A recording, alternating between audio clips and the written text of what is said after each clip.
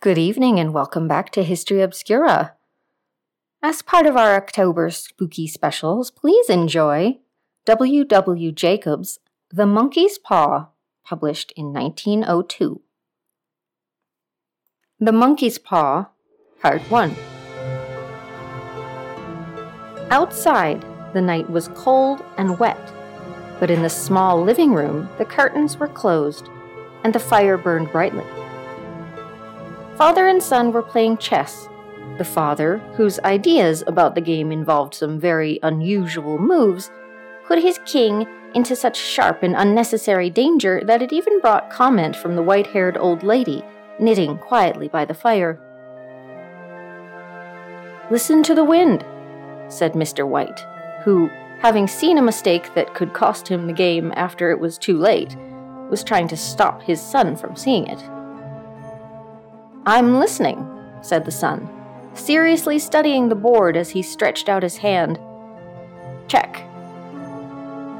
"I should hardly think that he'll come tonight," said his father, with his hand held in the air over the board.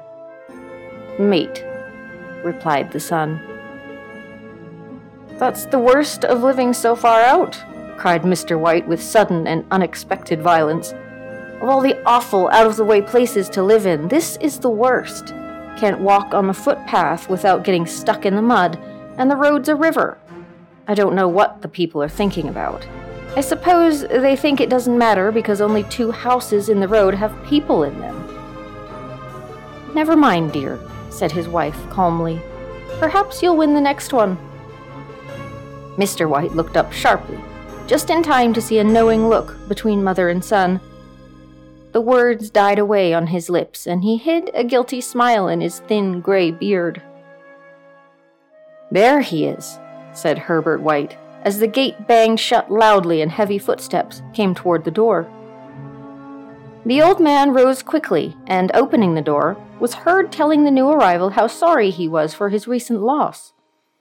The new arrival talked about his sadness, so that Mrs. White said, "Tut, tut," at the man and coughed as her husband entered the room, followed by a tall, heavy-built, strong-looking man whose skin had the healthy reddish color associated with outdoor life and whose eyes showed that he could be a dangerous enemy. "Sergeant Major Morris," he said, introducing him to his wife and his son Herbert. The sergeant major shook hands and, taking the offered seat by the fire, watched with satisfaction as Mr. White got out whiskey and glasses. After the 3rd glass, his eyes got brighter, and he began to talk. The little family listened with growing interest to this visitor from distant parts, as he squared his broad shoulders in the chair and spoke of wild scenes and brave acts, of wars and strange people. 21 years of it," said Mr. White, looking at his wife and son. "When he went away, he was a thin young man. Now look at him." "He doesn't look to have taken much harm," said Mrs. White politely. "I'd like to go to India myself," said the old man, "just to look around a bit, you know." "Better where you are," said the sergeant major, shaking his head. He put down the empty glass and, sighing softly, shook it again. "I should like to see those old temples and fakirs and street entertainers," said the old man. "What was it that you started telling me the other day about a monkey's paw or something, Morris?" "Nothing," said the soldier quickly. "At least, nothing worth hearing." "Monkey's paw?" said Mrs. White curiously. "Well, it's just a bit of what you might call magic, perhaps," said the sergeant major, without first stopping to think. His 3 listeners leaned forward excitedly. Deep in thought, the visitor put his empty glass to his lips and then set it down again. Mr. White filled it for him again. "To look at it," said the sergeant major, feeling about in his pocket. "It's just an ordinary little paw, dried to a mummy." He took something out of his pocket and held it out for them. Mrs. White drew back with a look of disgust, but her son, taking it, examined it curiously. "And what is there special about it?" asked Mr. White as he took it from his son, and having examined it, placed it upon the table. "It had a spell put on it by an old fakir," said the sergeant major. "A very holy man. He wanted to show that fate ruled people's lives, and that those who tried to change it would be sorry. He put a spell on it so that 3 different men could each have 3 wishes from it." The way he told the story showed that he truly believed it, and his listeners became aware that their light laughter was out of place and had hurt him a little. "Well, why don't you have 3, sir?" said Herbert cleverly. The soldier looked at him the way that the middle-aged usually look at disrespectful youths. "I have," he said quietly, and his face whitened. "And did you really have the 3 wishes granted?" asked Mrs. White. "I did," said the sergeant major, and his glass tapped against his strong teeth. "And has anybody else wished?" continued the old lady. "The first man had his 3 wishes, yes," was the reply. "I don't know what the first 2 were, but the 3rd was for death. That's how I got the paw." His voice was so serious that the group felt quiet. "If you've had your 3 wishes, it's no good to you now then, Morris," said the old man at last. "What do you keep it for?" The soldier shook his head. "Fancy, I suppose," he said slowly. "I did have some idea of selling it, but I don't think I will. It's caused me enough trouble already. Besides, people won't buy. They think it's just a story, some of them. And those who do think anything of it want to try it first and pay me afterwards." "If you could have another 3 wishes," said the old man, watching him carefully, "would you have them?" "I don't know," said the other.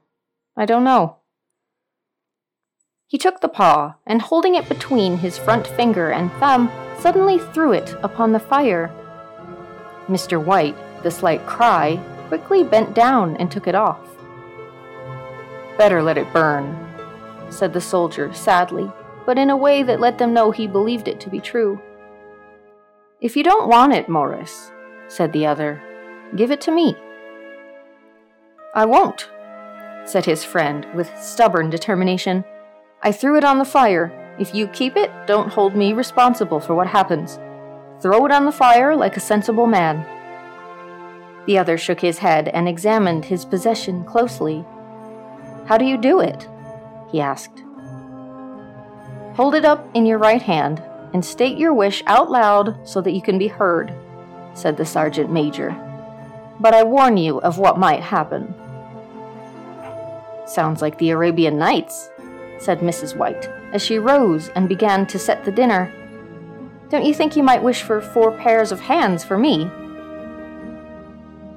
Her husband drew the talisman from his pocket, and all 3 laughed loudly as the sergeant major, with a look of alarm on his face, caught him by the arm.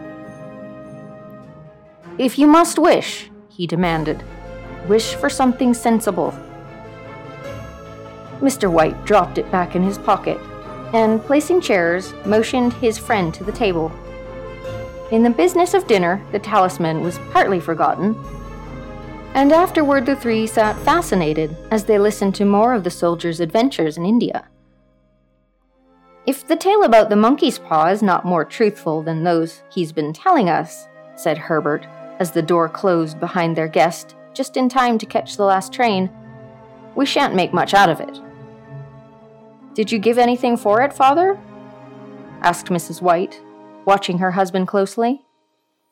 "A little," said he, coloring slightly. "He didn't want it, but I made him take it, and he pressed me again to throw it away." "Not likely," said Herbert, with pretended horror.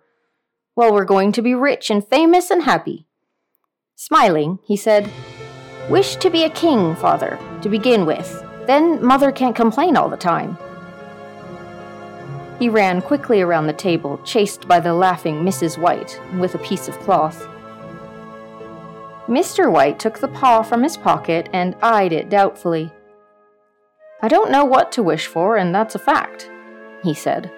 "It seems to me I've got all I want." "If you only paid off the house, you'd be quite happy, wouldn't you?" said Herbert, with his hand on his shoulder. "Well, wish for £200 then. That'll just do it." His father, smiling and with an embarrassed look for his foolishness in believing the soldier's story, held up the talisman. Herbert, with a serious face, spoiled only by a quick smile to his mother, sat down at the piano and struck a few grand chords. "I wish for £200, said the old man clearly. A fine crash from the piano greeted his words, broken by a frightened cry from the old man. His wife and son ran toward him. "It moved," he cried, with a look of horror at the object as it lay on the floor. "As I wished, it twisted in my hand like a snake." "Well, I don't see the money," said his son, as he picked it up and placed it on the table, "and I bet I never shall." "It must have been your imagination, father," said his wife, regarding him worriedly.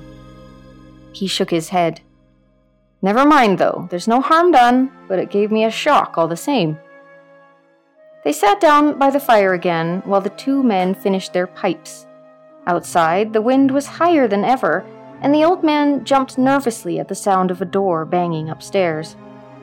An unusual and depressing silence settled on all three, which lasted until the old couple got up to go to bed. "I expect you'll find the cash tied up in a big bag in the middle of your bed," said Herbert, as he wished them good night, "and something horrible sitting on top of your wardrobe watching you as you pocket all your ill-gotten money." Herbert, who normally had a playful nature and didn't like to take things too seriously, sat alone in the darkness looking into the dying fire. He saw faces in it, the last so horrible and so monkey-like that he stared at it in amazement.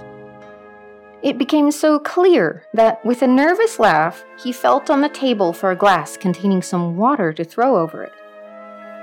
His hand found the monkey's paw, and with a little shake of his body, he wiped his hand on his coat and went up to bed.